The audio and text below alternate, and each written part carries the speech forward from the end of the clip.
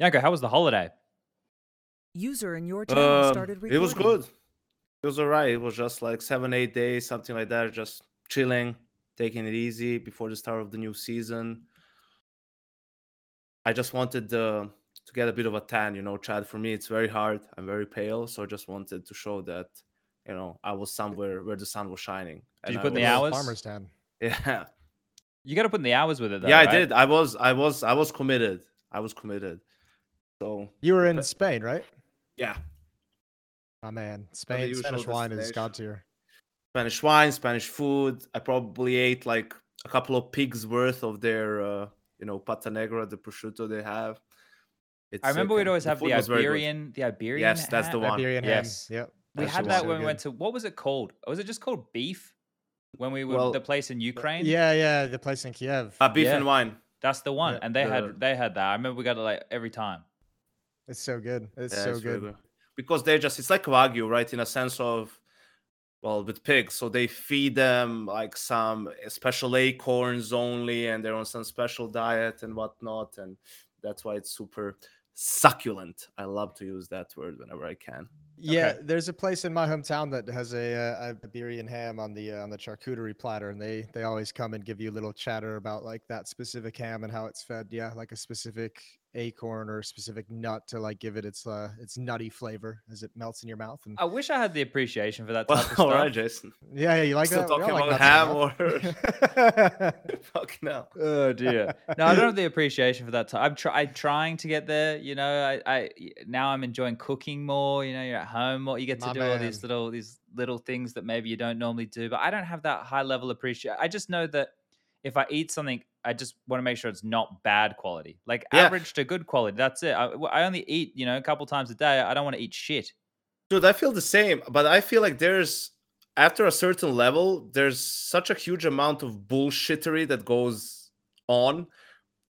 Not so much maybe when it comes to food, but a lot when it comes to, for example, wine, or maybe Oh, for even like sure. scotch and things like that, right? Like I'm similar to you, Chad. It's Microphone like muted. I like a good bottle of wine, but I'm not gonna sit there and pretend and like even that I care. Oh, can you smell like the ambrosia after the first 3 seconds? It's like, nah, man, I smell wine. Like, Microphone can you activated. taste this aftertaste or that? It's like, no, but I can differentiate good wine from bad wine, and I drink the good ones, and that's it. That's post where that's doing- where it stops for me. You know when they bring the bottle out, right? Like the other night, well, this was 2 weeks ago now. So my parents came over to Malta. It was a good time. Spent a whole week with them. They got to meet my girlfriend, do all that kind of fun stuff, and took them around and did more touristy shit than I was used to. But my mom had one request, only one request. It was her birthday while she was here, and she wanted to have seafood. So I took her out to a seafood restaurant, and ordered some wine. And they bring it out, and the bloke hands me the glass, and I'm like, all right, well, I'm gonna actively pose here. I'm doing the thing Yeah. and whatever, but I'm telling everybody I don't know what the fuck's going on, so everyone can have a bit of a laugh about it. But there's that expectation. I'm like, I don't know. Am I just making sure it doesn't Well, taste like cork? Is that it? Yes. Yeah, you're supposed to make sure there's no like cork that's degraded into it, and that the wine didn't go bad. Like I'm so such you'll an taste uncouth like, fucking bogan. I think all if good. I That's what did they that call me. like 300 times or 500 times, it maybe happened once where I was like, well, actually, can you check this? It might have gone bad. And he confirmed it, and that was it. Like, usually it's just, yeah. going through the motions. I do feel like a real asshole being that guy to check the wine while everyone just stares at you and waits for your determination. A lot of pressure on one person. Yeah, and it Yeah, really you're like not really good with that, are you? it's one of those acquired tastes as well. You get into wine a little bit later in life. Maybe I'm wrong. Maybe that's probably a cultural thing. In Australia, wine's always what the parents would drink, right? You'd always be on something. Are we doing an alcohol podcast now? New Like, what- Zealand's got some good white wines, Chad. You can't go wrong with the New Zealand Yeah, white wine. we do have, yeah, but well, Australia as well, Jason. Now, don't exclude us. You're going to upset me there. You can't just don't forget. We've got a couple of nice places. from your part of the world, It is. what I'm That's saying. true. I'm going to have a little bit of a throwback for everybody here. Gratisfaction was in the server today. We're talking about New Ooh. Zealand. They were Okay. playing, him and Azza were playing with Encore.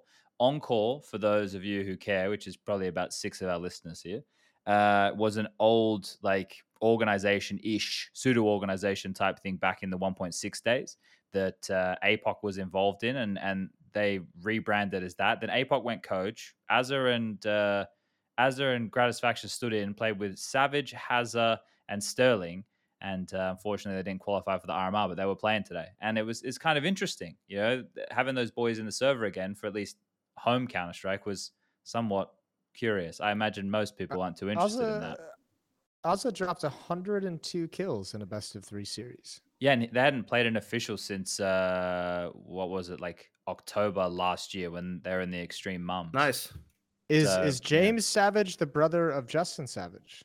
No, he's not. Okay. He is the son of Ben Savage, who was all the rage it was last Pro League season, wasn't Ben it? the coach. Jason. Yeah, Ben the coach, yep. yeah. You talked to him in looks like my Dallas. dad. Yeah, I know who. I got it. I know who he is. All right, man. Kind Just making sure. It was one of the best storylines we had for that Pro League season, though. Really, It's a rough Pro League that season, wasn't it? Yeah, Tells you about the season. Yeah, it does. Look, About all the seasons.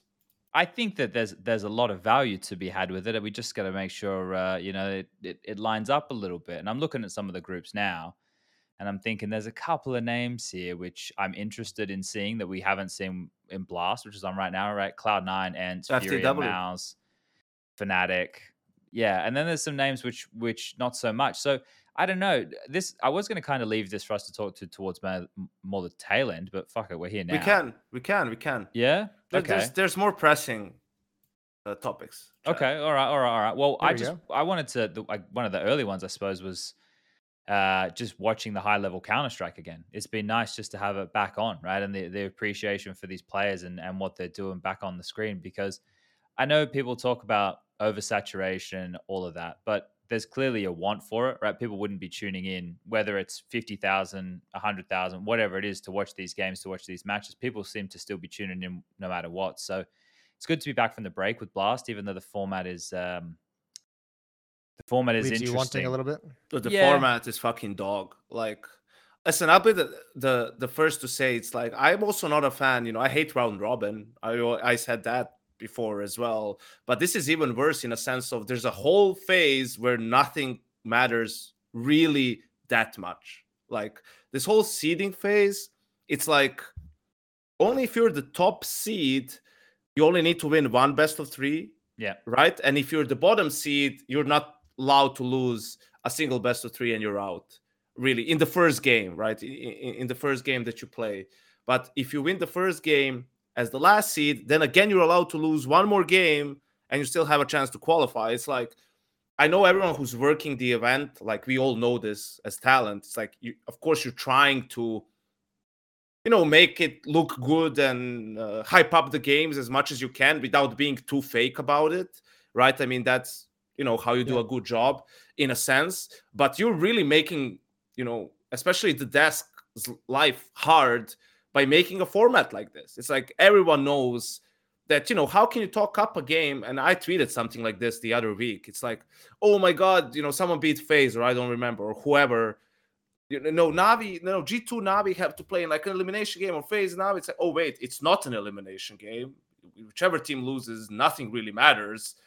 That happened to Navi last season. They were last in the first part. Then they qualified for the finals and they won the tournament in the end at the finals, right? So I think the event is like, it's really hard as a viewer to get excited about the game where there's really not much on the line. And every time you have a format when there's a match happening, and that's the problem with round robin, right? After a team is mathematically out, or not even fully mathematically, but realistically, 100 different scenarios need to come together for them to go through. It's a massive long shot. It's really hard for that team to, try super hard, and also for viewers to get excited about it, right? Like it just doesn't make as much sense. That's why some other formats are more popular. So I feel like, I thought initially when Blast did it the first time around, I thought someone even said that, and maybe I just got baited. But there were so many changes, and they switched up the format because so it could be more games, and these new rosters had more opportunities to play and figure stuff out, right? And I could kind of like understand that, by some really like mental gymnastics. But if this is the actual format going forward, it's it's not good. Like, you need to figure something else out. They probably need more metrics, right? Or they want to have more content simply, but you need to find a different format to get that, I feel like. I was gonna say to like levy some defense, not necessarily of the format, but you never know if like on the business end of the thing, if like what they've sold. contractually Yeah. they're obligated, not just sold, but like also, with especially with partner teams, with teams being like part of the Blast partner team and like the Louvre agreements, I'm sure there's some clauses of like how much time these teams and brands need to be on screen, on camera, and things Get like the that. jerseys there, the sponsors there. Yeah. So you never know like what kind of like weird contractual thing locks them into staying away from a certain format or creating a format that has enough time for them.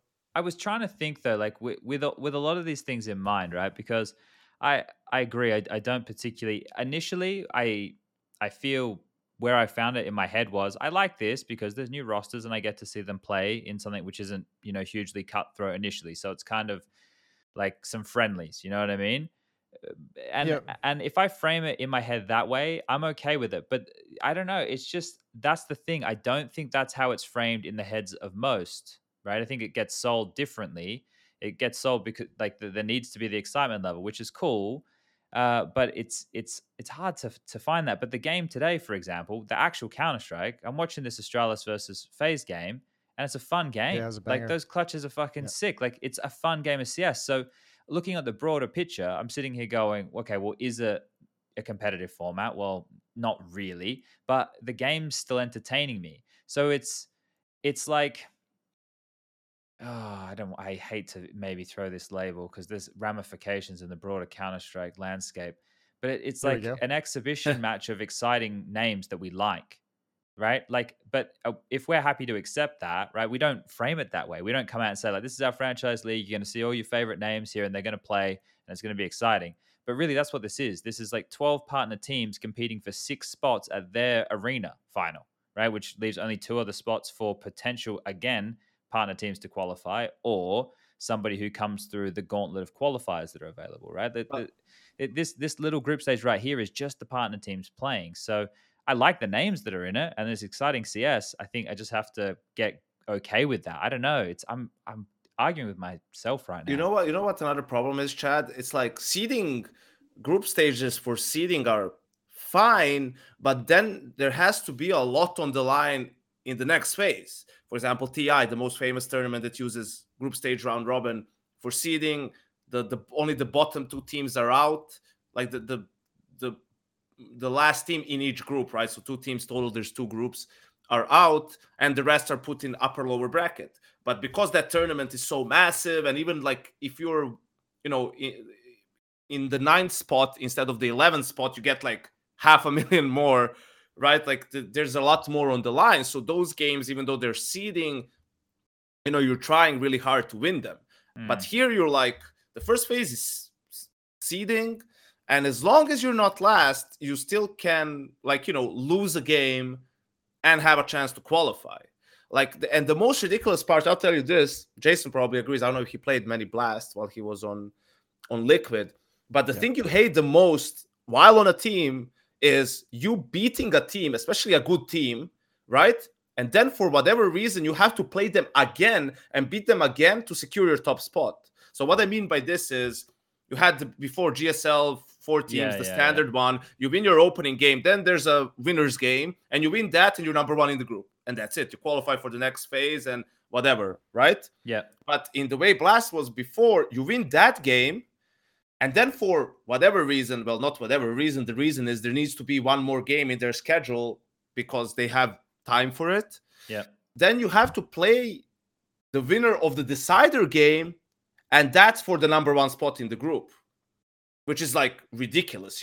Like imagine a team right now. It's a best of 2, right? It's not a best of, like, it could go 1-1 in terms of who beat each other in the series. FaZe and Navi are the best in the world, right? So imagine you're like a Heroic or a G2 or Vitality, whoever, right? And you beat an opening team, and then you play Navi in like the winner's game and you beat them, right? And it's fucking hard to beat Navi nowadays and FaZe, right? And you're like feeling great to beat them.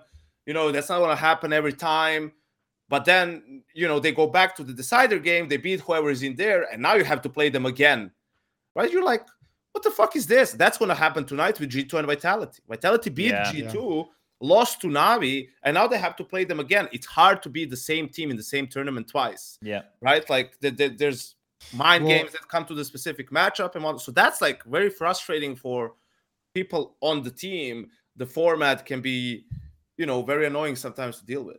And it's also if G2 beats Vitality tonight, then they get a spot in the arena despite the teams going 1-1. Yeah, exactly, right? Well, and you're like, that's why? the worst part of it. Why are we getting punished for this? And yeah, of like course, why do I win the game that doesn't matter? Yeah, like on the other side of things, that the players love this format. Why? Because they can like lose 7 times and still have a chance to qualify. Like anytime you discuss formats with teams, they're gonna vote for the format that gives them the most chances to fuck up and still be in it.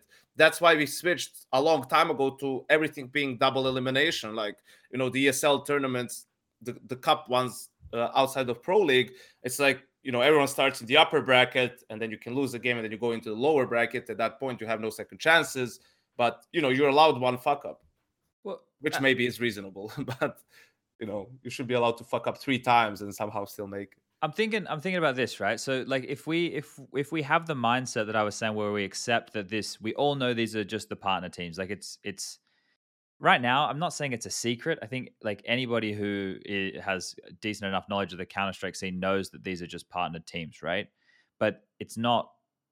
I guess they don't have to advertise it, right? That doesn't have to be part of it here for the broader base. But with that in mind, knowing that 50% of the field then qualify for their next LAN final, like their arena final, what would be like an entertaining but maybe more competitive format? Because I'm trying to think, when 50% of the field's going through, the thing that I want to see is more of different configurations. Like I want to see Navi get tested by quite a broad field, for example, right? Like if the games are just going to be like this anywhere, where even if you lose 1 or 2 matches, there's still a chance you could come first in that and still qualify for the arena in the same place, then what's another way we could do that where maybe it's easier to understand and we get even a broader range of teams playing against different teams just to see how they get tested? Because that feels like the compromise that we're making here, right? Like, and like this is me, instead of me, tweeting why didn't they scramble the teams on Twitter, thinking how can we come up with a solution of a format which maybe could be interesting. And I've only just started having this thought now, so I'm not very equipped to go. So if anyone has any ideas. Well, the problem is they have a format with 12 teams, but that's a bad number to run a tournament, right? Like, so what they should probably do is make it a 16-team tournament. Okay, maybe they can't add 4 more partner teams, but then make it like best 4 teams, best 4 teams that are not there from their ranking. They even have, right? Yep. And then put those 4 teams in there and make it 4 groups out of 4, and then automatically, a 16-team tournament is the go-to format right nowadays. There's plenty of different normal quote unquote ways to run that tournament, and that's fine. And I was gonna say also, you said, Chad, like half of the teams qualify immediately and the other half of directly in the showdown, which is also hard for non-partner teams to get to the showdown. Yeah, in a way, right? So I was thinking maybe saying, maybe they shouldn't get to the showdown, but like to the close qualifier. But then there's way less value for them to be partner teams and to pay for that slot. So that's understandable that they get to go to the showdown. If out of a field of 16, let's say we do what you just said there, Yanko, and say we invite, because this actually should work in their favor, if they actively get to pick the 4 best teams in the world, right? Or the 4 teams, even who they think are the most entertaining, or who we think are contenders for the community, right? It can be spoken about in that manner. It's like Blast have selected these contenders to jump in the ring with our partner teams to fucking go toe to toe, right? Like you still have 6 slots. You've invited 4 teams. If you lose all 4 of those slots to those teams, then okay, fuck, maybe that says something about the quality of teams that you have as partner teams, right? Yeah. Like you're actually putting a bit of a test of these are the teams that we have representing us going up against the best other teams in the world. It could be shaped as an interesting narrative, but it's a bit more like UFC, WWE type shit than it is how we traditionally do Counter-Strike, I guess. Yeah, I don't know. What do you think, Jason? I think it's a cool idea. I always, with these kinds of conversations, I always kind of get stuck thinking about it. And I guess, I don't know when I started thinking about it with this in mind, but you got to think too, if you add 4 teams and make it a 16-team tournament, like how much how much money does it cost to get four extra teams here? Like, is that Yeah. something that is that really going to increase the value enough to warrant spending? Four teams is Well, I will what? say Let's though, just to cut you off, that yeah they had players wait for 8 days between their opening best of one group stage matches and then potentially the next match they play. Right? If you were the team who won yeah on the first day and came first, you didn't play again until Saturday, I believe it was. So you played yeah on as well. Friday and then you didn't play for over a week. So having those teams there for that amount of time, you feel like I get what you're saying. There's cost attached there. But if that's the thing, like you I could make that argument for everything. I don't know. Yep. Well, I think Blast's spot in the Counter Strike ecosystem is kind of weird, and like I have a bigger issue with their kind of format in a grander sense of where, like, if you think back, the fall groups was played at like end of January this year, and the Mm, Lisbon finals didn't even happen until June. Like, that's not even really a cohesive way to have. That's not even a way to have a cohesive product. Formats aside of the individual events themselves. Like, think of the format of what's supposed to be your entire fall season taking place across 5 months, and from January. When was the showdown? The showdown was like 2 or 3 months, 2 months later as well. yeah. It Showdown was was Katowice like and Privilege. in May. Yeah. So for me, I'm just like, I would almost rather see them, to a certain sense, like change the format so they're not trying to extend this product over 5 months. And maybe one of these is just So like a more standalone standalone. Yeah. event. Yeah. Because it almost feels like there's no point to having it be a season. By the time you get to the fall finals and the showdown, rosters have changed, players have departed, I like the think teams that I think qualified. OG It's just had like weird. 3 new players or something Yep. at that point, right? Yep. Like, and that was always the argument in Counter Strike, right? This is why with the majors you have the core three rule, because a team is or always back in our day was, and I guess even still by Valve's eyes, is defined by the players, right? The org in these partner agreements of Blast and ESL own spots. They could field whoever they want. That's why EG is doing this experiment they're doing with so many players, right? Yep. So that's a shift of the way companies think about Counter Strike, right? Like it used to, like the core three could dictate everything. Like three players, if they had a strong relationship within a team, they're the ones who could like dictate, which players were getting traded in and out, and that's an interesting dynamic that we don't have anymore.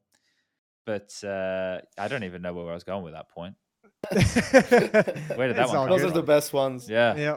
No, it's a weird thing, and it's not even necessarily Blast's fault for it too, right? This is where you then get into the other intersecting issue in the Counter Strike scheme of scene of not even really oversaturation, but just well, I mean, I guess it is, but just the schedule being so packed that there's not even room to maneuver.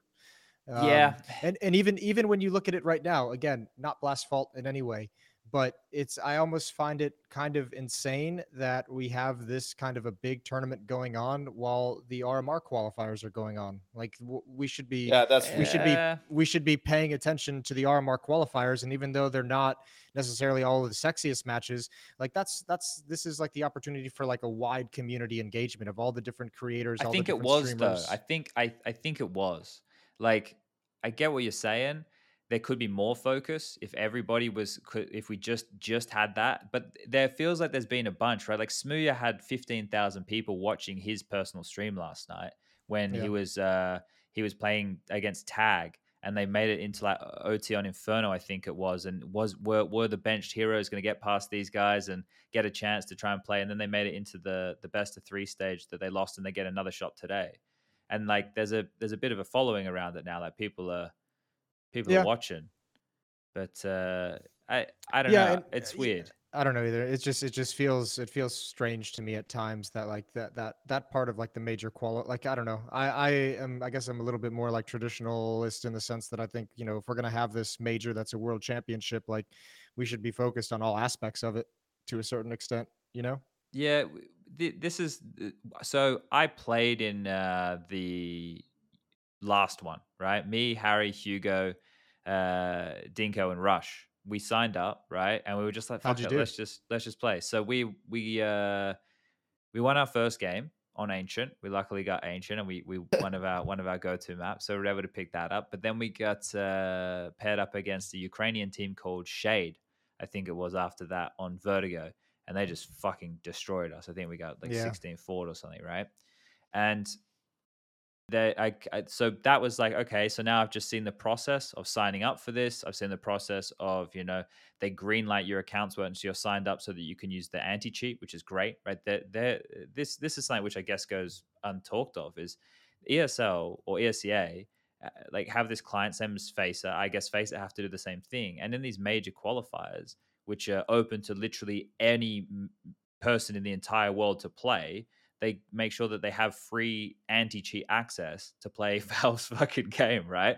It's kind of crazy to think about. So they greenlight all the accounts for that. You have to check in an hour before the match. Then in that hour period, because there's so many teams, they're kind of a light seeding that gets done, I believe. And then they put all the teams in this big fuck off bracket, and then all the IPs start getting pumped out, and you get a notification in the client. You join the server. You do the veto in the server. Really simple, right? It's using the Valve veto rules. Bang, bang, bang. Bob's your uncle. You're in. And you play your game, and then it automatic. It's not like the old days. Remember how you used to take screenshots at half, and you had to submit Yeah. it to the fucking Yeah. admins and Had shit. to upload it on the ESL's website. Yeah, and we're talking like there was a bracket of 1,024 or whatever the fuck it is teams, right?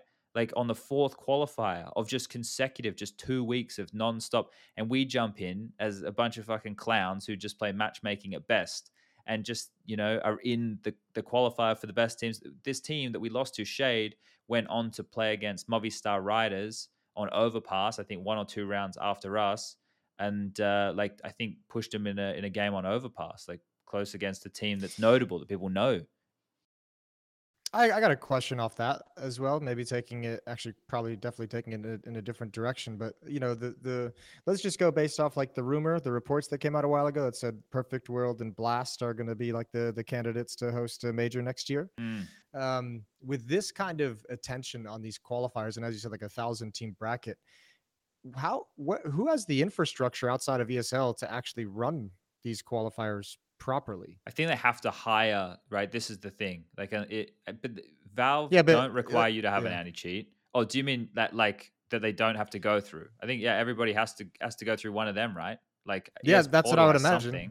But like, why would, like, if you're, for instance, if you're Blast, you're essentially hiring your competitors' I think they use products. Faceit though, right, Yanko? What, sorry? Did Blast use Faceit when you did online stuff for him? I believe so. Yeah, but that was before the buyout, right? Oh, okay. Yes, Yeah, it I was guess before the I buyout. guess post that is So a that's kind of like world. Yeah. it's a weird scenario, isn't it? And I guess that's I know like the relationship between those two companies is getting better. That's pretty good, And I would think. not nearly as competitive as like the relationship between ESL and Faceit was back in the day. But that's still kind of a weird situation to be in, because if you didn't want to use your competitor's product, is like, I don't even know where you'd go to be like, hey, we're going to have 1,000 teams per qualifier sign up just in Europe. Yeah. And I think Brazil had 400 and some or something like that, didn't they? Like alone, and NA probably had a couple hundred. So I mean, that's a lot of infrastructure necessary to pull something like this off. Yeah, I don't think it's an easy undertaking by any means, and that's maybe one of the things that goes a little bit underlooked is just how people expect these things to run like buttery smooth. There's certain things that happen, like for example, overlooking the servers. Like there was that Reddit interaction where they'd based on one of their qualifiers instead of the previous majors signups, right? So that run right there is a blunder as far as I'm concerned. But other things, right? Like if the website gets, I don't know, DDoSed, or if Valve have a fucking update, right? There never really seems to be too much compassion in those situations, right? Because things are just kind of expected to run. And I think everybody just kind of has this air, especially with ESL, and I suppose now that is going to be the ESL Faceit group, right? Is the situation that this company is held to a different standard than everybody else. Because I still see people putting comments in threads when something goes wrong with an ESL event. It's like, oh, this company just got $1.5 billion. It's like, no, this company did not just get $1.5 billion. The two companies combined were purchased for, and that money goes to, the people who own them, which, for example, for ESL was MTG. So it was MTG who got $1 billion for that buyout, right? So I think a lot of people conflate the two, and think that there's $1.5 billion running through these On businesses ESL's bank account now events. to run an event. Yeah, exactly, right. And that is obviously to do with the audience we have, which is fair enough. Like people like talking shit. That's just kind of the way it is. We're not like that though.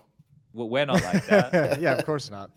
No, I don't know. We We have a we're all we're right, We all had some. Yanko. We all had some spice on Twitter this week. we're not We all remember we're not like that. Speaking of which, mouse ports.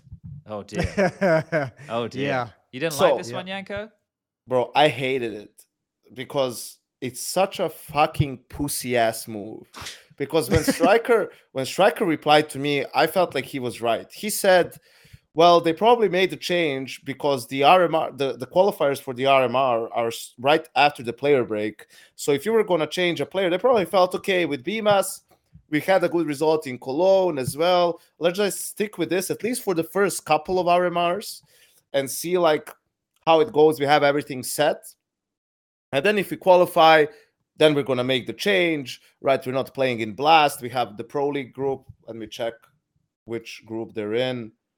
They're in the third group, so they have like Nice little buffer. 2 weeks at the very least, 3 weeks probably before they need to play that, and then maybe they make the playoffs, maybe not. The RMRs are, again, let's say they don't make the playoffs. The RMRs are an extra 2 or 3 weeks after they're done, so plenty of time to get warmed up with their new player and whatnot. The thing is, though, you have a guy who's been, committed to you, been playing, been trying his best. You can have different opinions on how he's played. He hasn't blown anyone away, but I also don't think he's been dog shit. Obviously, only the people on the team know what his assignments were, how exactly he's supposed to execute his role. Maybe his communication wasn't up to par. I can understand all that you want to change him, right? But then you fuck him out of a chance to. I think he's definitely good enough to play for a different team that's going to be at the RMR, right? Yeah. Like, he could be an upgrade for someone else or whatnot, right? And then you fuck him out of that just so that you can make your life a little bit easier. And because that also tells you how much they believe in the new player. If he's so fucking sick, why didn't you just make the switch immediately and then you're still supposed to make the RMR, right? Like, why is there doubt when it comes to that? Maybe if you made that change, you would have needed to come a week earlier from your vacation and spend extra time getting warmed up with him, teaching him like some of the changes that you've been making in the style, or make him used to that different style. But it's been a long season. Everyone would like to have some time off, Dexter, to go see his wife and children, right, back home, and so on. So So I hate, and I understand, like, Mithar, he replied to me and said, it's a business, it's a result. Yes, I understand that. But at least for me, in my book, it matters how you do things. If I was a young player and I get called up by Mouse and I have different offers, I would look at Mouse last, because they tell you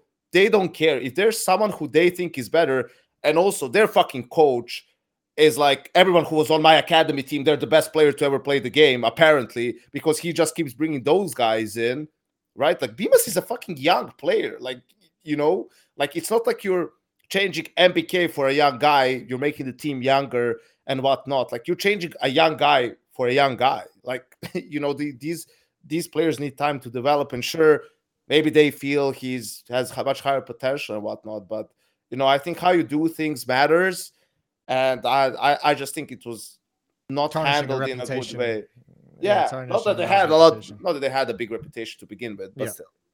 yeah, I can see it from the angle like of not wanting to completely fuck these kids over, right? I definitely see it from that angle. Like in terms of the in-game stuff, I'm not gonna you have a lot more experience with Bimus than I do. I but it's only been a couple of times I've watched him. I've been like blown away, right? I definitely had potential. I don't know what this new guy has either. But the thing you're talking about in terms of the timing and whatnot, some of that doesn't sit well. You're It's cutting also someone out of the picture here. it's also weird how like this rule just like actually just kind of ruins players over like ruins Bimas's chance, when every other rule seems geared towards, that Valve has made for the majors, seems geared towards protecting the players, and then this one has kind of like slipped by the net, like slipped Yeah. through the net to a certain extent. But how do you enforce that, right? Like that's where we're Yeah. talking about the core three stuff, right? And if you have the core three still, then you're going to be able to control that spot and what happens with it, which is unfortunately the way the cookie crumbles. There's a lot of stuff out there which is a little bit prickly and not Well, quite certain how to deal with it. I got one for you too, because I had a little spice on Twitter as well this week. woke up in Oh, I a did want to cranky ask mood. a question about that. So you Okay, take it away. ask your question. Ask your question because I have a little Well, bit more of like a game. okay. I didn't know if you wanted to get into like the particulars of it. So I was going to assume that maybe you didn't, and I was going to ask this more broader one, right? Because do you think, and this is based off what I said before about how I don't know if I'm not going to put words in you two boys' mouths, but I hold ESL to like a higher standard than all the other TOs, right? And I think Yep. that's just because I expect them. I don't know. I just hold them to a higher standard. Um, that that maybe that's why they got a bit lit up for this, whereas for example that wasn't the case with the last two majors, right? Like obviously different circumstances around all of these things, but like do you think that like the last PGL major, all of the stuff was in Romania, right, in that hotel for all over the world? So ESL had one in Oceania, they got one in Europe, and then obviously the Americas was in Stockholm. Do you think that it was maybe more circumstance, or COVID was still a bit more of a concern then? Because that's a question that I've seen people floating around. Yeah, I mean, there was some like the extent to some visa issues I didn't know. Like I know like a coach of the Argentinian team replied to me and mentioned in Argentina you can't even apply for a US visa in any way. But I Well, mean, you weren't it could specifically saying the no, US it could have anyway. been any yeah, it could have been anywhere in the Americas. I think my problem was like when did we knew the week of the RMR like in January. Like we didn't have like official confirmation on dates, but that was like kind of the week that was blocked off. Like I think we knew by like January or February, which makes me feel like if ESL had to have known like late last year at like the latest of when this was for us to have found that information out in January, they would have had to known by like October, November. So it's almost like a full year that you have time to kind of plan and organize all this stuff. And I mean, if I had to hazard a guess, I would imagine I mean, they have a busy schedule in Counter-Strike. They do a lot of other work as well in other games, and I have to imagine it was just kind of something that kind of got overlooked. And by the time Maybe they not were enough able to really, manpower. Yeah. yeah, by the time they're able to actually tackle the issue, yeah, their only option probably was Stockholm, because they just didn't have the foresight to kind of get started down that path to make sure it was all good, which They which are is a really shame. But busy. We know, yeah, like we can attest yeah, to that fact, when we Yeah, but try that's and just like that's not an excuse. That's just no, but yeah, but people like I can not see the doing a good human beings, enough job. yeah, Yeah, I can too. I mean, I feel bad for Sean having to go out and apologize. Like, I yeah. like Sean as a guy, but the matter of fact is that it's like it shouldn't have happened. And you know, s- whoever's responsibility it was to get the ball rolling on that on time, maybe they didn't do it, or maybe they did, but they didn't follow up and check up on the people who should have taken the next steps. I don't know the details or whatnot, but I'm with Jason on that one. It feels like a lot of things just happen, and then in the end it's like, well, there wasn't really enough time for this. We ran into some that should have been like foreseeable complications, right? And almost any problem can be tracked back down to, well, we didn't get really this started in time, and then when we ran into some roadblocks, there wasn't enough time to do it, so we just switched it to Yeah, something that was it's more like we ran feasible. into problems X, Y, and Z,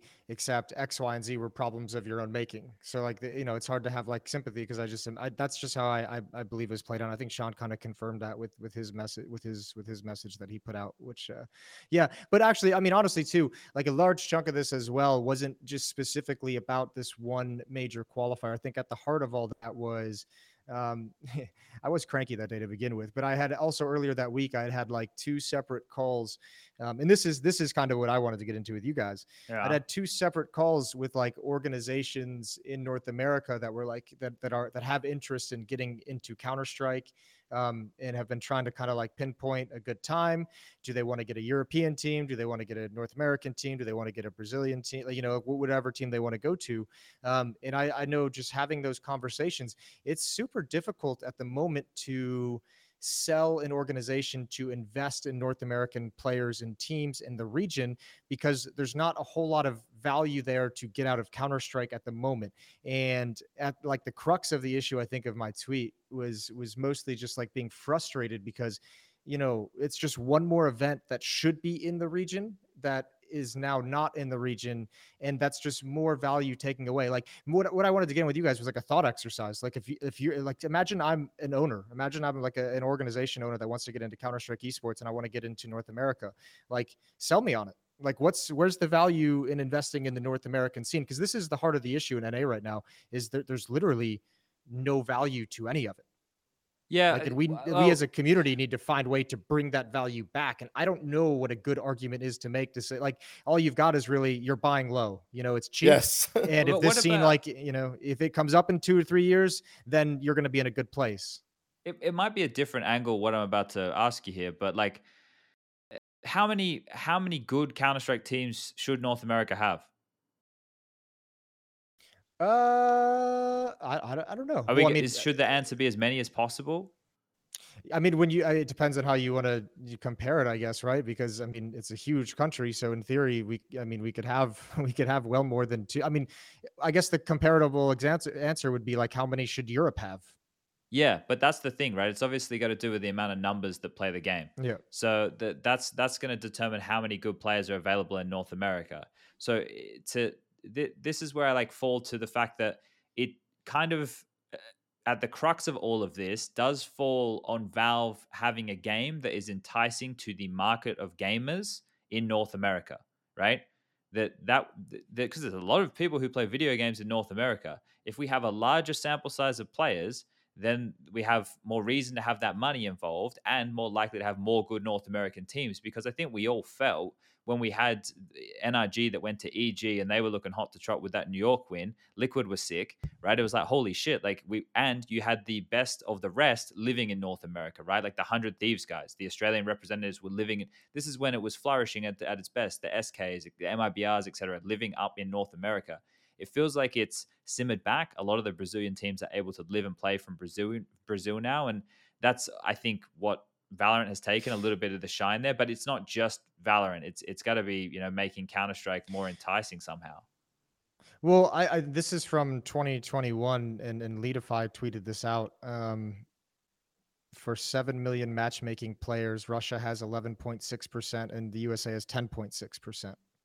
So it's a large amount of players. We're just That's 1 and funneling 2. them in the wrong Well, areas. so yeah, like I kind of thought of, like, when I think of the NA scene, like this is how, like, people want to like prescribe like the death, or I guess the black hole that NA is in due to like COVID and due to Valorant, and I think that's kind of like a really shallow way to look at it. I think there's a lot of impact in terms of ESEA used to always be the heart and soul of North American Counter-Strike. That was bought by ESL Do you have and a kind of got national assimilated. championship? Like, What's that? Just in North America, this just hit me. You guys don't have like a North American like national No. championship. No, but that's another part of the problem. But let me get to that. Like, the ESEA used to be the heart and soul, got bought, kind of slowly just lost its status and lost its position and lost its like it being a core part of the community. And then kind of after that, we always used to have Pro League used to be regional. That was obviously taken away, made into one global league. So then we stopped having Pro Leagues in North America. Blast pulled out of North America during COVID. But you have so many different elements over the years, and now too, like, if you think about it this way as well, Complexity, EG, and Liquid are all partner teams of Blast and ESL, so their schedule is just completely packed with European events when they have to go travel there. So even if you host in North America. Uh-oh. Oh, that that's me? Jason. No, it's Jason. Well, no, he's doing it. He's doing these more guerrilla style podcasts User lately. in your channel timed He's out. he's gone to different venues. He's in different hotel But rooms. I'm dragging is him in. he- Hold on. User the- was moved to okay. your channel. Jason, have you returned to the land of the living, my friend? I think so. Where'd I get cut off? That's a great question. It kind of was a pause. Yeah, I wasn't before really you dropped. listening. No, you're talking about the ESEA being the heart of North America. And Yeah, And then the fact that Complexity and Co have such Okay. busy schedules because they're partner teams. Yeah, so like if you throw an event in NA, you can't even get like the NA brands there. You can't even get like the NA players to like tune in. Like Fragadelphia has, I mentioned this during like one of the other podcasts, they have like a whole like 6-event circuit, but they don't get any teams that have any draw because they're all off competing in Europe all the time. So I mean, it's really hard right now to find a way to bring that value back. And Yeah, I don't because even I they're don't even already know in where to the get started. door. Yeah, because they're Yeah. already in the door. The fact that they're already involved in the big boy party is the issue, right? Yep. Because in Australia, right, I think when you have to qualify for these things, you have to qualify through a qualifier of your peers in the country. You have to get through Yep. the local competition to get there. Whereas because these guys already get invited, that's taking the quality players away. That information is not going to be able to get passed down against all the other opponents who are there. Yeah, look, there's definitely been a lot of things as well in North America that have set it back over the years, right? But this solution, right? What is the solution to this? Because the solution can't be, well, let's just have liquid complexity and EG not compete Yeah. overseas as frequently. Like and the thing is as well, does that mean, okay, do we have more events in North America? Well, it's more expensive to do things in North America in a lot of places, so there's a lot of hurdles. Yeah, I mean, the realistic solution is just straight up like North America to a certain extent. And I mean, this is how it should be in my mind, is going to have to take the brunt of the responsibility, and we'll have to regrow our grassroots scenes. But there's certainly things I think that can be done to help kind of speed up that process. Like I do think that we should. Well, this is impossible now as well due to the Malta contract, but I do think that we should have one of the two Pro League seasons should be in North America. I think that could help jumpstart things and I getting just the think give you guys a national championship, mate. Don't worry about having the international teams there for a second. Just make sure that Liquid, Complexity, and EG are competing against the next best to show who is actually the best in North America. Because you will get an upset win before yeah, they but got picked up, when are right? they going to do it? When are they going Well, to do it? there's definitely time, right? I think that this is one of the things that gets a little bit like overblown is the fact that, right, like this Pro League season goes for 5 weeks, right, with the finals being a week. Well, of the North American teams, only one of them is going to likely be in the final, and the rest of them now only have to be there for a week, right? It's a 5-day group. That's it, right? And then they can go. They're not there the entire time. It gets through, and this is what used to happen before COVID as well. This is one of the things people forget. While Pro League was on, other events were run. We would just like have the schedule things moved around. Okay, so say there's just less TOs running LAN events now. Remember, Starlighter would have an event on while this event was on, or there'd be a fucking DreamHack Open here. That happens less now. There's less TOs running those like week-long type of events, which would overlap with a Pro League season. They don't do it anymore, right? So I don't know. I think there would be time. I don't know. I don't feel like the calendar Well, feels as constricted as it's being made out to be. yeah, but I think if the idea is to run like an NA championship, like overlapping Pro League, then if you're the NA teams, you're kind of like committing to that on the basis of saying, "Yep, we're probably going to get knocked out, and we're not going to make it to playoffs, and we'll have this time free." Well, And but the thing that's is, a you're hard not way going to to be. organize an event. But if the group stage is 4 weeks, you only play a week. There's 3 other weeks around that, right? Like there's time for these things. And Okay, they I see what already you're saying. make the schedule. They already make the schedule to help the North American teams, right? That's why they end up in the later groups. This is like you take a look at the Pro League groups right now. You've got EG, Furia, Liquid all in the last group. You're telling me we have 3 teams representing the North American region all in the same group just by chance, knowing that after that there's likelihood for them to need to be at this event or this event. That this kind of I'm stuff trying to happens. I'm trying to think. I know that I'm trying to remember what the schedule of like Liquid's schedule around like the upcoming major, because I think they're like here for Blast for these 2 weeks, and then they go home for like a week, and then they do or like a week or two, and well, they're coming back a little bit before Pro League to do a boot camp, and then they have the RMR, and then they go home for like a week and a half, and then I'm assuming they go down to Brazil for the major. But this So is I where don't we know. get in Yeah, the weeds, Jason. This is where we get down to my well, if you want to play Counter Strike at the top level, then I this is know. what it takes, right? And then I know that you're not on that side of the fence, so it's just like you and I don't bother I'm having this chat because we both are on because polar opposite sides. yeah, we butt heads a little bit on it. I just think that I don't think you're going to attract a lot of Counter Strike players, people to play Counter Strike in North America, and I mean anywhere except for Europe, really. I mean, I know even Australia struggles to get more teams to these international events, and yeah, there's a certain level of dedication and sacrifice that goes into it. But I think it's a really hard sell to be like, as a North American player, grind your heart out for years, and then once every 2 years, you might have a chance at one slot for all the players on the liquids, the EGs, the complexities.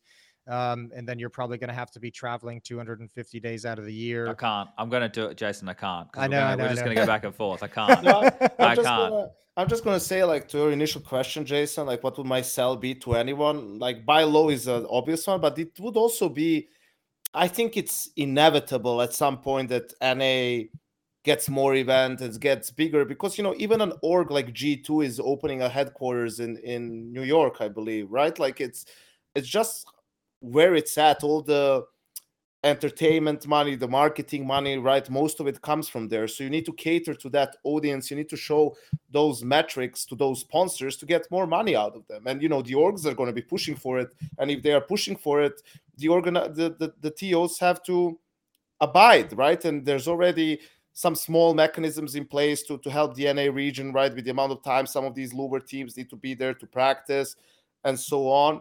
And I'm sure if it's possible, a pro league season is going to come back to NA. But to an owner, my biggest advice would be, even if you can't get amazing talent right now, make sure you get like a GM or a esports director, however you want to call him, for your Counter-Strike division, that's going to have a plan in place, that knows the way he wants to run a team, starting from the coaching staff, right, to then the players, and try to build something more long term. It doesn't matter about your first lineup, and then there's going to be a couple of changes, but you're going to find some players that you're going to be able to develop into stars, and then you're hoping that either other young players will emerge, or maybe you'll be in a position where you can buy out some veteran player from another team that's going to complete your roster. I mean, look at the team Cloud9 now. They came up as an academy team, right? Because the scouting was really good. They found talented players, and then they were coached extremely well, where they were taught fundamentals, and they were a strong team from the start. Yes, they have good individuals, but their team play was always pretty good, right? And as they played more Tier 1 Counter-Strike, they got better and better. So that's sort of what you want to do, what you want to try and do in NA. Yeah, that's that. I mean, that's basically the heart of it, is just kind of come in and introduce yourself to the scene and get You involved get the in right it. And it'll people be, for that, right? yeah. Who are the minds to do that? Is like a Dren a mind to do that? Is he someone that one of these orgs should look to pick up and then build like the up You'd and coming? imagine Like, so. I think Yeah. Jason is a guy to do that, and Adren is a guy to be the coach. I think like Jason is a type of a guy who should be a step above. Like he maybe can't really coach a team like that himself, or doesn't want to, right? But he knows how to build a good team, like the types of personalities you need, the work ethic you want to see from players, and also like what a coach needs to have to be able to work through some of these problems and issues you're going to have, and most importantly, knows what the head coach and the coaching staff needs to be able to succeed, not just in terms of tools and like being able to hire analysts and sports psychologists and whatnot, but also in giving them power and authority, and making sure the players know they're the bosses and their word is law, right? And yeah, that's well, it. that comes with removing like the baggage, right? So not getting a veteran that has caused issues in the past and stuff, or comes with these old styles of play. You have to kind of and search out fresh. and you're having less and less of them. Yeah. Here's an idea, and our boy Fifi kind of planted this seed in my head, and I've been mulling over it for the past 3 weeks. So it'd be interesting to get your guys' take on it. But if we stop looking at like the weaknesses of NA, right? If you look at like NA versus European esports orgs, obviously, I think are a little bit more geared and focused towards like just like winning and championships and everything like that. And it feels like not all of them, but I know like culturally, NA seems in the gaming scene and esports scene are more like marketing and brand building and partners and stuff like that. What if we just said fuck it and stopped trying to get like esports orgs and gaming orgs into Counter-Strike? What if we shifted focus and went towards what NA has done better than Europe, which is have these incredibly huge streamer brands? Like what if we went, instead of like trying to court 100 Thieves or the optics, it's in orgs like that, and just went, hey, XQC, do you want an XQC Counter-Strike team? Name it whatever you want. You get broadcast rights to co-stream just to your team's games. Hey, what if we get like Team Ninja, Bloody Team hell. Tim? That What is what if going you on here? what if you went? I know it seems crazy. It seems very crazy. But like I've been That's thinking gonna Okay. like of pop all an the different aneurysm. options. But like couldn't that They'd actually be called the Juices. XQC's team would be called the Juices, mate. But like, what if you did that? Like, couldn't that potentially be an avenue in where you're like these, it's cheap salary wise in NA at the moment, and you get more eyeballs on it that are eyeballs that don't typically come from Counter-Strike. You get more people watching the game that maybe can get drawn into watching the tournaments. You raise viewership overall. I'd be really interested to see if that even be a viable option. viable Damn, idea. you guys are really having to think out the box down there. Man, I'm getting wild over here. I'm trying to find a lot of Jeez. solutions. I'm scraping the bottom of the barrel, Under and the I'm starting pillow. at the top. Like, what if we had Jesus. a Doctor Disrespect Counter-Strike team? Everyone rolled in sunglasses and mustaches. Yeah, look, the thing is, as much as I wish I hated it, I don't. I don't hate the creativity you've come through with here, Jason. It might just work. It's so crazy. It's so crazy. It It's may so actually crazy. Or, It might you just know, work. let's take it to the next step. And then the team captains, if it's 15-15, they have a boxing round in the ring, because that seems the fucking way to go these days for these cunts. Everyone's a boxer now. Man. Motherfuckers can't walk straight, but they're going into a boxing ring. Yeah. Well, we got Pasha in there doing the MMA stuff. You know, he's part and Yeah. parcel of it. I got Yeah. his. I did the pay-per-view. I I watched did it. too. Well, I did that to Yeah, I did support too. Pasha. I didn't actually. I Yeah. didn't watch it. I didn't actually. But But you got bought the it, and thing. that's all Yeah. that really matters. Yeah, it's everyone knows it's the monetary value that you attribute to something that matters the most. No, all right, boys, just hang me out there with a bit of silence. That was cool. You know, Good one. that was I sarcastic. heard that I hope wonderful. my silence should be taken as agreement, really. All right. I want to make sure that I get in with a couple of things of praise here, right, this evening, because I'd like to say nice things. I've really enjoyed watching the Blast production, as usual. I feel like I have to make sure that I define production for people, but hopefully our audience is able to discern exactly what that is, because it's got nothing to do with the format. It's clean. The details are there. It's nice to watch. I like the setup. We spoke about this, I think, when Henry was filling in for us just the other day. We spoke about the setup they have there, and I tweeted about it again today. The players facing each other. It just Yeah. it gives it something. You know, it's got some personality to it. It's nice. I like the attention to detail with Blast is there, and it makes me happy. Yeah, they do. I mean, that is cool. I think the standing desk inside the arena is kind of Yeah, a cool. bit more I wish interactive with the event. Yeah, I wish I would actually even be more interactive than it is. It would be cool if they could like just reach out and grab some players, or give some like there's a pretty cool player setup here as well, where the players all chill between their games and everything like that, which would be cool to have some content there for the broadcast. But yeah, man, they're good, and I mean, obviously for I like the obviously self-indulgent. I like the caster cams they record at the big moments, and the big clutches are a cool touch. Yeah, and the simple things that they do. And I think this is a broader conversation point right here. Tell me what you think about this, Yanko. But I think that the fact that they're able to turn around those communication clips translated, or even the ones that aren't, like that within mid rounds or clutches or all of that, pretty much immediately, right? They're happening, coming back in from breaks of half time and stuff. So someone is turning that up very, very quickly. That in itself is a feat and hugely impressive. But that right there, I believe that right there is the key detail for the broader Counter-Strike audience. Maybe, your mom, your dad, or you got a friend watching. Once they can see the human element and the level of communication that goes into and detail into what they're doing in the server, that right there is the key, man, because it shows people what goes into it. It's not just guys running around and shooting people. This is high level stuff. Yeah, absolutely. And I think also, I think as time goes by, I mean, you guys have been around for a long time in different roles as well. Like the players have less and less power, right? Like it's Yes. moving more to the orgs and the tournament organizers and whatnot, right? And that was a natural way to go, I think, and that's a good thing. Obviously, they have the CSPPA to protect their interests still, but they need to realize you guys can't expect to be paid tens of thousands of dollars in salary and have hundreds of thousands in prize pool, and like not give any leeway or on anything that you think potentially might give your opponents a competitive advantage, right? Like that's usually why they're not for these TeamSpeak bits and whatnot. They feel like it might reveal too much in their opponents, but dude, it's a lot of times it's just not enough. Like you get paranoid by it because you're competing and you don't want to give anything to your opponents, but what they can't really get much even from some of the call outs that you have is like, oh yeah, they call this round like Fnatic. Yeah, but how do they know?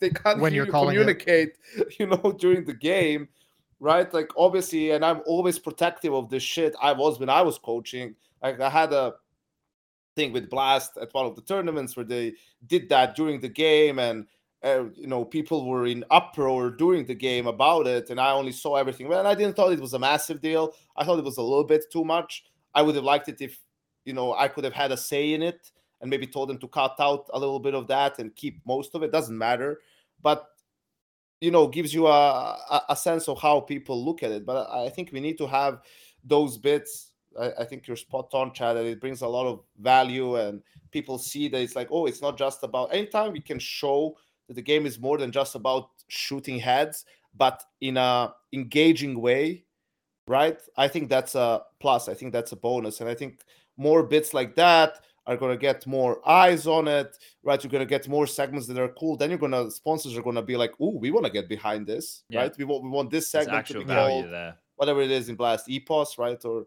Yep. that thing, it's called like that, right? And all of a sudden you get more money for the TO, right? You get to do more cool shit. It's just I mean, a circle in a way. they've always Blast has always been, since they came in, like the leader in like creativity, and obviously not all of it's landed, but they're certainly the ones that like push the boundary. Yeah, you remember, uh Jason, we were there for that that meeting little to talk meeting, about their yeah. HUD and everything, and the guys from PGO were there, who were the guys doing the HUD for them in the beginning, and you could hear all their creative ideas of what they definitely were trying to. They've always tried to bend but not break what people are used to, right? And bend in a good way, right? Give people a taste of and not all of it's landed, but you're right, they have always been a little bit more Well, creative in that sense. and I think they've been able to do that too because they're still small, right? Like Yeah, this, like they when can you work pivot. for a Blast event, it still very much feels like a startup vibe. It's like 50 people running around, all that just really want to create like a cool product, and they haven't been able to, or they haven't yet gotten to the point where they turn a little bit more into like a company and a corporation where there's all the, obviously, a little more red tape, and everything has to get cleared by certain people and go through different avenues. So and that's perhaps their biggest advantage as a TO is that ability to be creative, and especially when it comes to the live broadcast. And their production obviously is the For best. for three best of threes a day, that's another thing that I think a lot of people at home probably don't appreciate. And I don't know how Blast are doing it these days, but they used to just do one crew, right? And when you're doing three best of threes a day, that's what modern day you're pushing as max. Because when we did four best of 3 days, Yeah. back the DreamHack kind of stuff, I think ESL stopped doing it. Maybe one of the first to stop kind of doing it, but they could push and be really long days, especially with a tech issue here or an overtime there. So the fact that that crew are able to push out quality, they must feel appreciated, right? Well, it's also, I want them. Hopefully they do, because they definitely are. yeah, I think they definitely do. I think also, I mean, it helps too. They have pretty much the same production crew. Like, there's not a whole lot of changes from tournament to tournament. So, like, the That's a same crew has key. been Yeah. working together for like the past since COVID. I think you can change a few people here and there, but like the heart and soul and the important people within the production are all the same people. Audio guys the same, directors the same. Replay So people they're are all the refining same. their craft. Yep, Yeah. yep, and it shows. Yeah, it does. It does. I think yeah, there's a lot of things, and I think the size of their company is key. They're obviously doing a bit more these days. Right? This is one of the things that I was having a thought about this the other day, and this is for these businesses, and I make sure I use business here, because Counter-Strike facilitates these companies, right? Like, they create the business to do this. Without Counter-Strike, none of this would have been possible. And you even go back to the early days of ESL, where Counter-Strike's one of the early titles, right?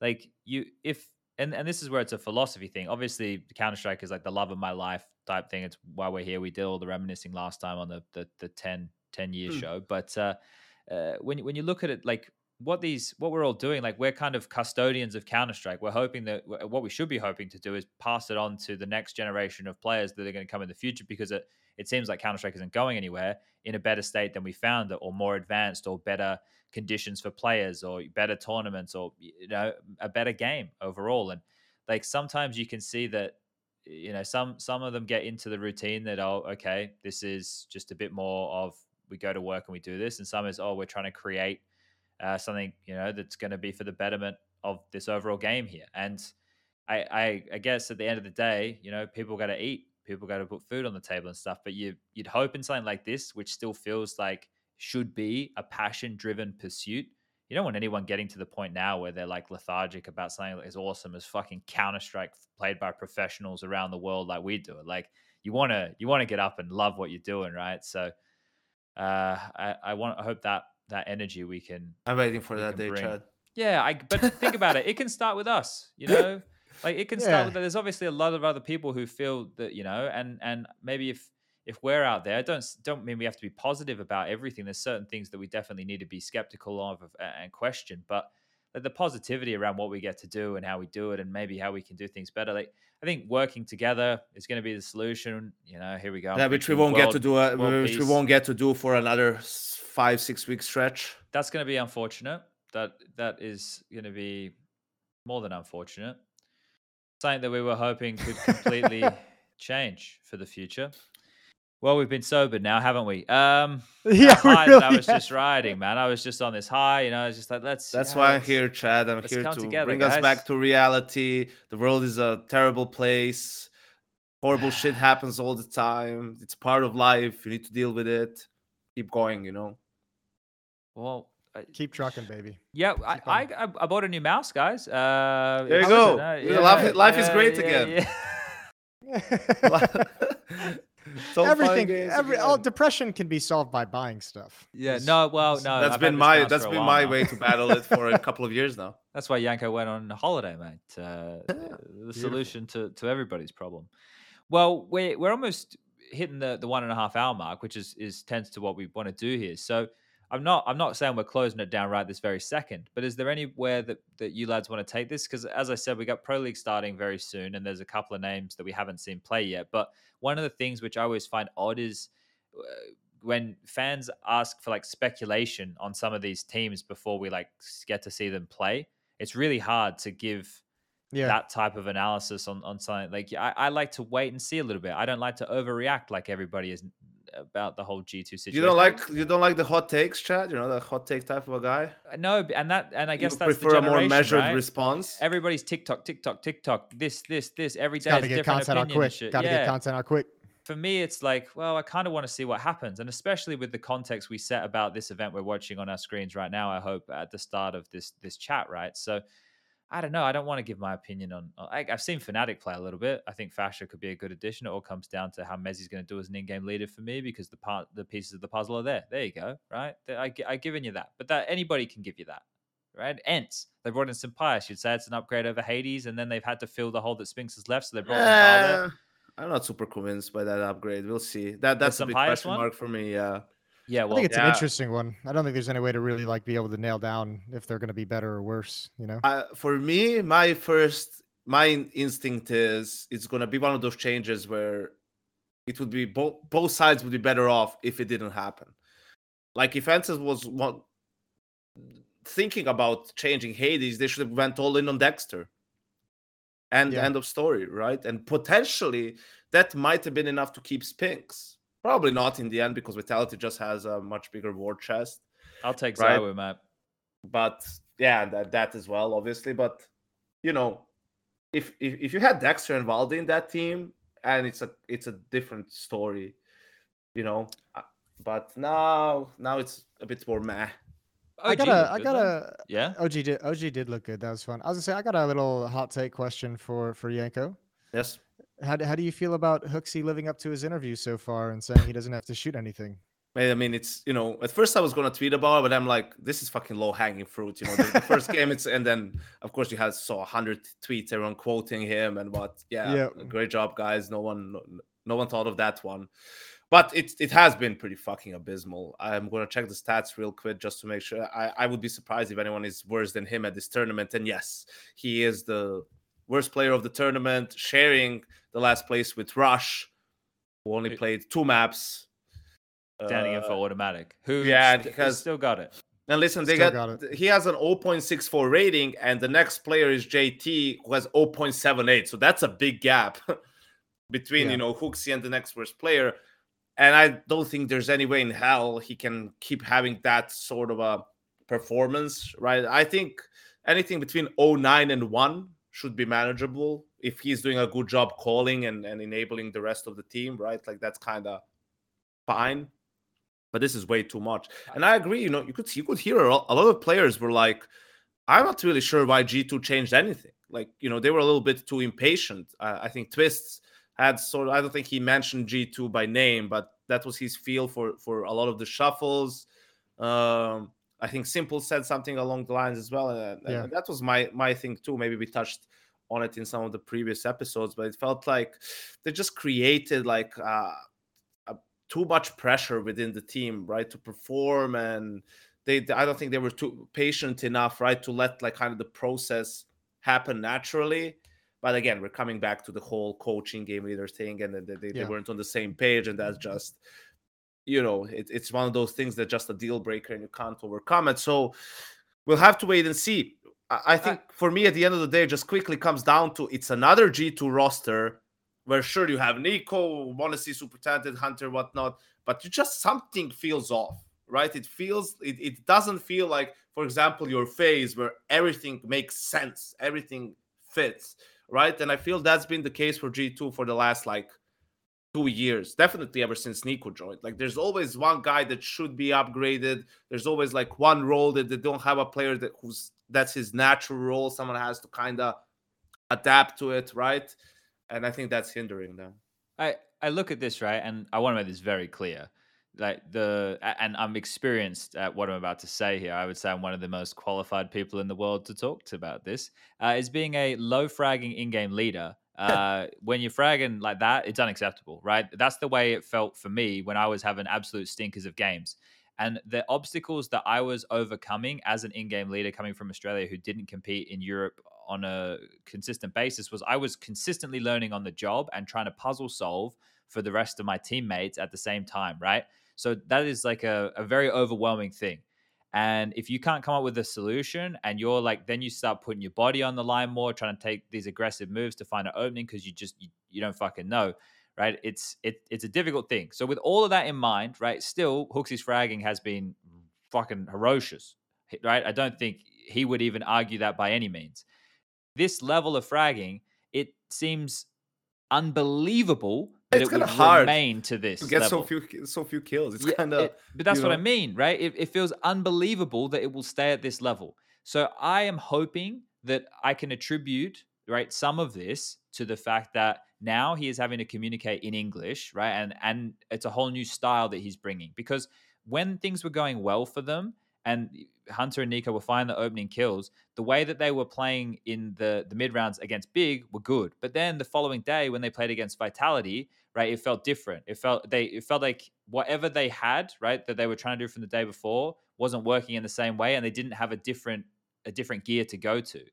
And like I think the Hooksy against Big kept them in a position, right, where they weren't in like trouble with the time. It's great that Hunter was popping off, honestly doing the same and everything, but they were still doing some late round finishes, which worked out really well with the calls they were having. But then when they tried it against Vitality the next day, it just wasn't clicking, right? It wasn't enough because let's say Nico would get the entry towards a ramp, but maybe Hunter would die lurking mid or something. And then they'd be in a 4-on-4 where Nico took 90 damage to a nade and some spam, and he wouldn't get another kill, and then JKS wouldn't trade him, right? So in those situations, the calls were the same. It's the fragging output wasn't there. And then I don't know. It's still such early days. I don't want to jump on with the like bandwagoning at the moment here. Like it's unacceptable the amount of fragging, but I already saw some things that I kind of liked, and obviously some things which were left a bit of a bad taste. It's just it's hard to think, how can't they work, or why, just fucking work, G2, god damn it. And just also, they're down to the last game to qualify, and they have two of the highest rated players for the tournament. Yeah, Nico and Monesi are 1 and 2, right? Like they're Yeah. above Simple, they're above Zaivu at the moment. Nico, especially as a rifler, right? Like he's having another fucking banger tournament. He's even above Yakindar, who had amazing games this tournament for Liquid, right? So, like you're really feeling like you're getting a lot from your individuals, right? And it's still kind of not enough. And also, it was hilarious when Nico tweeted out after they lost 2 best of ones, and he was like qualified for the playoffs. Yeah, I like that. That depicted the format for me. It was that was good banter. What about the Spinks edition? It seems like it's real tidy in certain scenarios. I'm like, oh, nice. Spinks and Zaiwu want to rotate together here. It feels good. And Spinks didn't seem like he dropped off a lot in performance. No, I think like there were a couple rounds when I've casted Vitality at this event where I was just like, I felt like I could like pinpoint kills that like you just wouldn't see the previous lineup get. Like a mid round on Dust 2 where it's turned into like a 3-on-4 there on the T side. And I saw like Spinks just kind of leading the way with Dupree behind him. And Spinks just like walks out double doors and clears the corner to his left and gets a kill and finds like the equalizing frag into a 3-on-3. And I was like, that feels like a kill that the previous lineup like wouldn't have. Like just like his ability to just go and like find a kill and have like the courage to just kind of lead the way out quietly. Like I don't really think that like Vitality had that ability to do that just out of nowhere in a mid round They didn't have previously. a player who had played that type of a role. That's the thing, right? Yeah. They were the pieces they had. They were trying to mush, right? The puzzle piece didn't fit. You could get it in there, and maybe if someone was squinting, they wouldn't know that it's not right. But like that's the thing. Like Spink's addition to this team, it feels like a no brainer for a player to be playing that role, right, or that position for them here. And there's some things that are going to take some time. They're still probably going to have issues with international communication because that's like FaZe are the only ones who have ever mastered it, right? And I guess Carrigan did with Mouse for a short period of time. But yeah, I think that's still going to probably linger for a little while. But if Spinks is solid like he has been, and Zywoo's fucking Zywoo, like it's already strong. It's kind of like how we talk about. I don't want to compare necessarily like a one to maybe with old Navi. Remember when we talk about old Navi? It's like, well, Simple's going to get his, and if Electronics fucking him up as well, they're always in. They're all, you're never going to put Navi away easily, right? It didn't matter who the other three were, and that seems like I'm being a bit disrespectful to Dupree, Magisk, and Apex. They can all have their moments as well, still, right? So it could be scary. We could be moving into a period of time because which of the rosters, like I said, we still need to see how Cloud9 come out of the break. We still need to see where Ents are, but we know Liquid are looking pretty strong now, right? The field towards the top 10 is, I don't know. It didn't feel weak before. It didn't feel like there was too many threats, right? It still kind of feels like Navi phase, but right now there's a few more names that could start getting thrown in to be competitive. Yeah, I agree. I mean, you have Astralis and Mouse in the top five. Those are not top five teams. Movie Star is not a sixth team. At least I don't look at them like that. The team that positively surprised me that I can't put them now right under FaZe and Navi is Liquid. They've been looking Yes. good. Yeah. The Yep. firepower, the cohesion. OC has been fucking lighting it up. He's been pretty consistent as well, right? Like after that, for me, it's Liquid from these early, first signs, them Vitality. Cloud9, I want to believe in them still. Cologne was so disappointing, like going Yep. out, losing to Astralis in a best of 3, and then Fury as well. I can't remember who else. But, they had a relatively quote unquote clean, easy way to at least make the stage. They didn't do that after winning Dallas, right? That was pretty disappointing. So I don't know where to put them. G2, you would think, but we have to wait and see. And then, a lot of it is just still up in the air. OG look good this first tournament. Heroic still kind of, all over the place. So I think after Pro League, because you have 5 games, 5 best of 3s that you're going to play in the group, we'll get a bigger sample size and get a better feel for these teams. How much more runway do you give Cloud9? Like I guess it would just naturally be Rio, but like how much longer do you give them before it's like, all right, guys, Yeah, like it's this probably isn't Rio. working. It's time to change. Probably Rio is like the Yeah. final. That Yeah. would seem fair as well, right? Because they've been together for a long time. They've built this base, right? And if still they go in and they're approaching the games in the same way, right? If we don't see a change in maybe like, because I feel like we started to get a little bit more aggression out of Axile, for example, right? This is the thing. It's that cutthroat nature for a couple of them on land that they need to grow into, like Shiro and Axile. That's one of the things that I've been keeping on the radar of how are they building in that department. There's one thing to play in the more sterile environment, in the slow defaults online where you can hear literally every footstep. There's a difference in the big matches, right? So that needs to be a progression, and that's obviously going to take time. And I guess it's just fundamentally how Nafany wants to approach the game, or maybe Groove in this break can come out with some tweaks to that gameplay of what they've been up Right. to, and that right there will be the question mark because people immediately be like, oh yeah, just replace Inters with next up and coming great player from the region, but Inters is one of the role players who we always look to as he's doing his job. So I don't Man, know. It's hard. It's really hard to pinpoint what the issue is because I know even coming into the break, Shiro and Exile were top 5 players this year on LAN. It's like, so you can't really say, okay, the system, but the players maybe aren't really performing. So if you look at LAN 2022, the ranking top 20 filter on HLTV, Simple's number 1. Then it's Nico Zaibu playing. Well, now this changed. Now I don't have any of the Cloud9 players in there. But No, it but I said, mean, it said that Shiro was and Exile are 2 and 3. So individually, the stars are putting the numbers, but maybe the case is in the deciding game, someone always disappears or whatnot. Someone has an abysmal game and then they just end up losing by a small margin. It's like, yeah. Well, that was the disappointment at Cologne because Shiro and Exile were like actually the 2 highest rated players, or they were both in the top 5 for sure at Cologne. I remember when they got eliminated from the event, and everyone was just like, "Wait, what? Like, how does that happen?" Yeah. Yeah, they're like I guess at the moment in the same boat as Heroic. Even though they did change at refresh, I don't know how noticeable that is It's done going to nothing. be, It's done nothing, because mate. it's not going to change the identity necessarily of the team. Just more another player to try and get a bit more firepower out of. Really, they're playing yeah. right Yeah, now. Cadian's going off his nut. Heroic's a weird one. Is Cadian playing well? I was just kind of talking with the boys in the desk before coming in here. I was like, when's the last time we could really seen Cadian pop off? You know, like it's been a minute. I feel. He's got 22 kills, top fragging for his team. He's been All getting right, involved in the clutches, a bit of a yelling match back and forth. You know the perfect. celebration. So, Yeah, absolutely. but this is another thing. Like NIP, I don't know. I thought Brolin would come in and we might start seeing a little bit more excitement in the team. Not really. Like because remember before it was LNZ or ZTR or there was always a different name there, and you're like, okay, well, we're not expecting a lot, but now there should be some level of expectation with NIP. And again, I don't want to judge them here in this format. We want to see a little bit more, but I don't know. It doesn't feel like there's enough threats necessarily. And it's hard for an in-game leader like Hampus, who does the moves he does, to continue to replicate those. That's not an easy thing to do consistently. You don't get away with those every day of the week. Yeah, and I feel just the problem in general is for a lot of these teams, you're making changes to be number 1, right? Obviously. But look at Navi and FaZe. Navi has fucking Simple, the best player in the world, and probably the best second star in the world in electronic. And they've been playing together for 5 fucking years.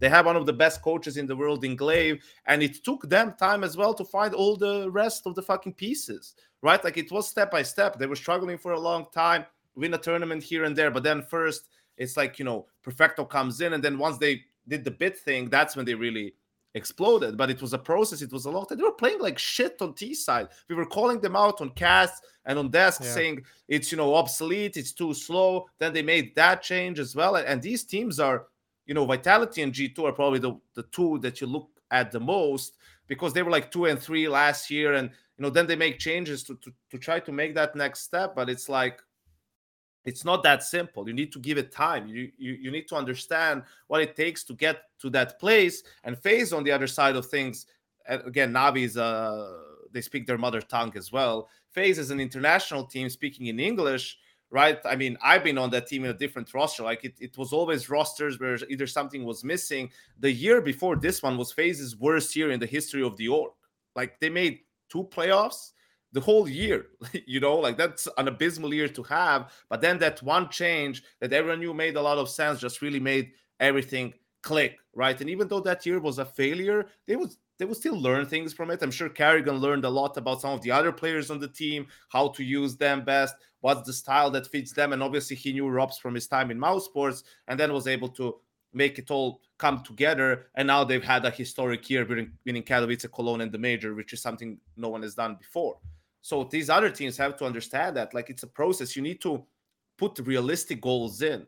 Like, you think it's too short, the stretch goals yeah, that it's like, at the moment. Now we make another change, and then it's another 6 months, and we're dissatisfied. So let's make another change. But every change you make, initially you take a step back, because you need to get the player in. He needs to get used to the system, right? Even if it's for a couple of months, you can't expect like just plug and play. It's very rarely we see it like in the FaZe situation that it bears fruit immediately. But I think it's a bad example, because FaZe had a unique situation where there was a lot of familiarity with the in-game leader, most importantly, and the way he likes to call the game, right? And the play style, right? And you get into your natural position. So you're just like, well, this ain't too hard. Like this hasn't changed a lot for either of the two sides. So I think that's the problem. There needs to be more realistic goals in the long term. And what you achieve by that is also you alleviate some of the pressure in the short term.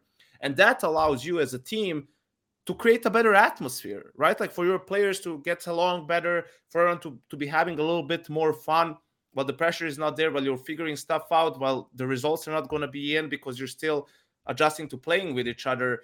And then after a while, you get better. And now it's realistic to try to play for some results and expect results. And that's usually when you're able to achieve them, right? But I feel like some of these teams, they're going about it the wrong way. They're going about it backwards. Mm. Yeah, it's gonna be Mm. interesting to see how these all develop. I don't know. I think like certain teams, like it's hard for them to even get like. I think there's probably maybe, and I'd have to sit here and count, but maybe 10 teams in the entire world that if they wanted to, they could make the trades happen that they were looking for, and maybe that's even being generous. As I like, there's certain options. Like right now, we obviously know that we don't have all the best players for Australis possibly in their roster, right? We've seen many times how that's kind of slip to the wayside. And you think with an org like Australis, they'd be able to make those moves that they're looking to do. But for one reason or another, right? And sometimes it's just like we were talking about earlier, it's the money rationale. It just can't happen. I think when I look at G2, right, it's using their example at the moment. It's like actually I don't want to get into it, boys. I have a pie that's going to arrive in 11 minutes. So we have 5 Ooh. minutes left. Does anybody have any parting thoughts before we turn it off for this evening's little chit chat? The return of Yanko, we'll be calling this one. I did have one, and then it slipped my mind when you mentioned pie. We probably haven't eaten in a while, mate. Yeah, I probably Ham do and need cheese to eat. toasty. Yeah, the finest in all the land. How about this just right out of the gate for a final thought going into Rio? Who's the best Brazilian team? I guess we still have to say Furia, right? Like we have to wait to see Not new not, not Imperial by play. results. Yeah, I'm curious if this Furia team is actually going to drop off a little bit. I haven't been super impressed with Furia. But who else could we possibly recently. say, right? Like 0 Nation. Double I O don't know. Nation. I think like 9Z could be really interesting. Like they were fun last time round. And Yep. then they replaced Lucan with NQZ, and he's got a lot of hype around him. That team could be interesting. I don't know. The Brazilian scene I haven't been keeping too many tabs on, right? Things haven't been going great for MIBR. They've got Henny in the mix over there now. Imperial with Cello, we need to see him play. Furia, it's like Furia in the same boat as Cloud9 for me. They need to like kind of reinvent the wheel. If Rio doesn't go well, then they need to change something. Or hopefully they're coming out of the break with something fresh. One of the two. Probably a lot of in-game leaders' names on the block, Yanko. I think I've heard. Was it you who was saying? Which guy? I forget. Someone was saying that Nafany needed to go. Maui was saying. Was that. it Maui? Okay, I'm sorry that I just confused Yanko with Maui here. No, I was talking about Art for Furia. Okay, it was one of the two. Yep. Do you still think that needs to be the case? Like, because Yeah. the only change that makes any sense would be Fallen, right? I don't know. I wouldn't necessarily put Fallen in. I would give a chance. Maybe someone on the team feels like they could take up the mantle. Before I was saying maybe you get in Taco, right? Like before this whole 0 Nation thing happened. I'm not sure what their options are, but I think just they need a different philosophy for the team. It can't be the same old, because we've seen it's been a while. And you had Yuri and Xerato for the whole time, two really good players. Xerato, especially in 2021, he's been playing on an insane level, and it feels like you're wasting these players a little bit. Like you're wasting their careers with this weird style where, when you're feeling it, especially Art individually, when he's finding those openings, it's like, great, it's working. But when it's not, we're screwed, and we don't have as much to fall back on. And to be honest, there's not really a lot of things you can invent to win 4v5s. It's just hard playing with a man down. I mean, it's the way the game works. So I think that they need a more conventional approach, so to speak, a bit more trust in their players. And yeah, I feel like until they do that, Furia is not going to go anywhere. They're going to be the same team. Every now and then they'll beat a really good team. They'll make the playoffs. They'll never win any tier 1 tournament. And we're just going to repeat ourselves until the end of time. And that is life in Counter-Strike. Repeating ourselves until the end of time. It's a flat circle. And speaking of circles, we've circled to the end, which is also the beginning for the next episode that I guess we'll do sometime next week after you're home, Jason. And Yanko's settled in And I settled into just my other home. I just Yep. remembered my real question. That's a bummer. what's the real question? I don't think you're gonna like this one. But Okay. this goes off the thing we talked about briefly in WhatsApp yesterday. With how competitive it feels like teams can be from like spots 1 to 10. Yeah. I think Gecko's gonna hate this one too. 3 What to if, 10. what if we get what if we get?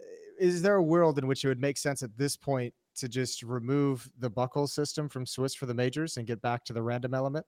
Oh, Because we kind of went away with that when teams qualified through the Swiss amount of playing upsets like that happen with the amount of upsets happen is what skews the bracket, right? Or what skews Yeah. the next round because this team wins in a best of one, or the team we expected to win in it, but that's kind of when teams are getting exposed at the major, or maybe a team's on a heater or whatever.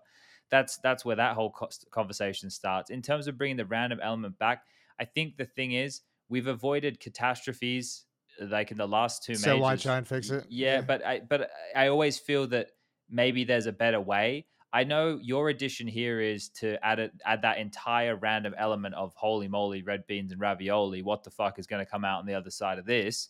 Which in Yeah. itself is an exciting thing. I just worry about worst case scenarios where we have like 3 or 4 teams who are upset teams that have made it to a certain point, and then we get all the good teams matched up against each other, and somehow I don't, Yeah. I'm just Yeah, I know what you thinking mean. worst case, the world's ending. Cadian's fucking yelling again. Surely you can hear him, Jason. It's fucking all going off right now. Yeah, it's popping off, baby. I'll have a simple solution for you, Jason. Fuck the Swiss system. Fuck off. Swiss My system can man. fuck off. What What do you go back to? I'm gonna start a Brackets? religion. I'm gonna start a religion with Yanko. It's like a GSL best of 3 4 teams group again? stages. 4 teams in the group. Well seed them. seeded. Yeah, exactly. Yep. Yeah. For example, let's just try it. A tournament or 2. But what about if it went like Maybe at the next blast. What if it went like challenger stage Swiss, right? And then the next stage, legend stage, I guess we're calling it. That can be like more bracket form, like what you're saying, and then obviously we keep it as we do have it for the top 8 team playoff. Like, what if we had it segmented differently like that? So because I don't like Swiss into Swiss. That's too much fucking cheese for me, right? Like, I think it's too much back to back. But that one of it's meant to be like sifting, right? And when there's more unknown, I want a greater sifting process, because this guy could fluke against this guy but get fucking slammed by this guy, right? We could have that whole scissors paper rock type phenomenon happening. So I don't know. I like the broader sifting when we know less about how the teams mash up, and when we start getting to a point when it's more known entities, then I want it to be as fair and competitive as possible for the best, down the list. So it makes sense. The only problem is you're gonna have people be like, well, it's not fair, to change the format mid-tournament between different phases, because people who are up say, oh, if it were this other format, we would have made it, and vice versa. You would always have someone complaining about. This is why we can't have nice things. Exactly. Well, I'm gonna go with my fucking pie. What'd you get? What kind of toppings? Beef and ale.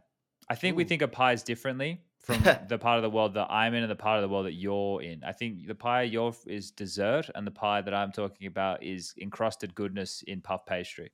Okay, I was thinking pizza pie, to be honest with you, and you said you had a pie on the way. Okay, see, this is lost in translation across is it the Atlantic? Yeah. Yeah, one of the seas, or the oceans, or the world. Anyway, we're speaking to each other from all across the globe right now and into your ears at home. Goodbye, everybody.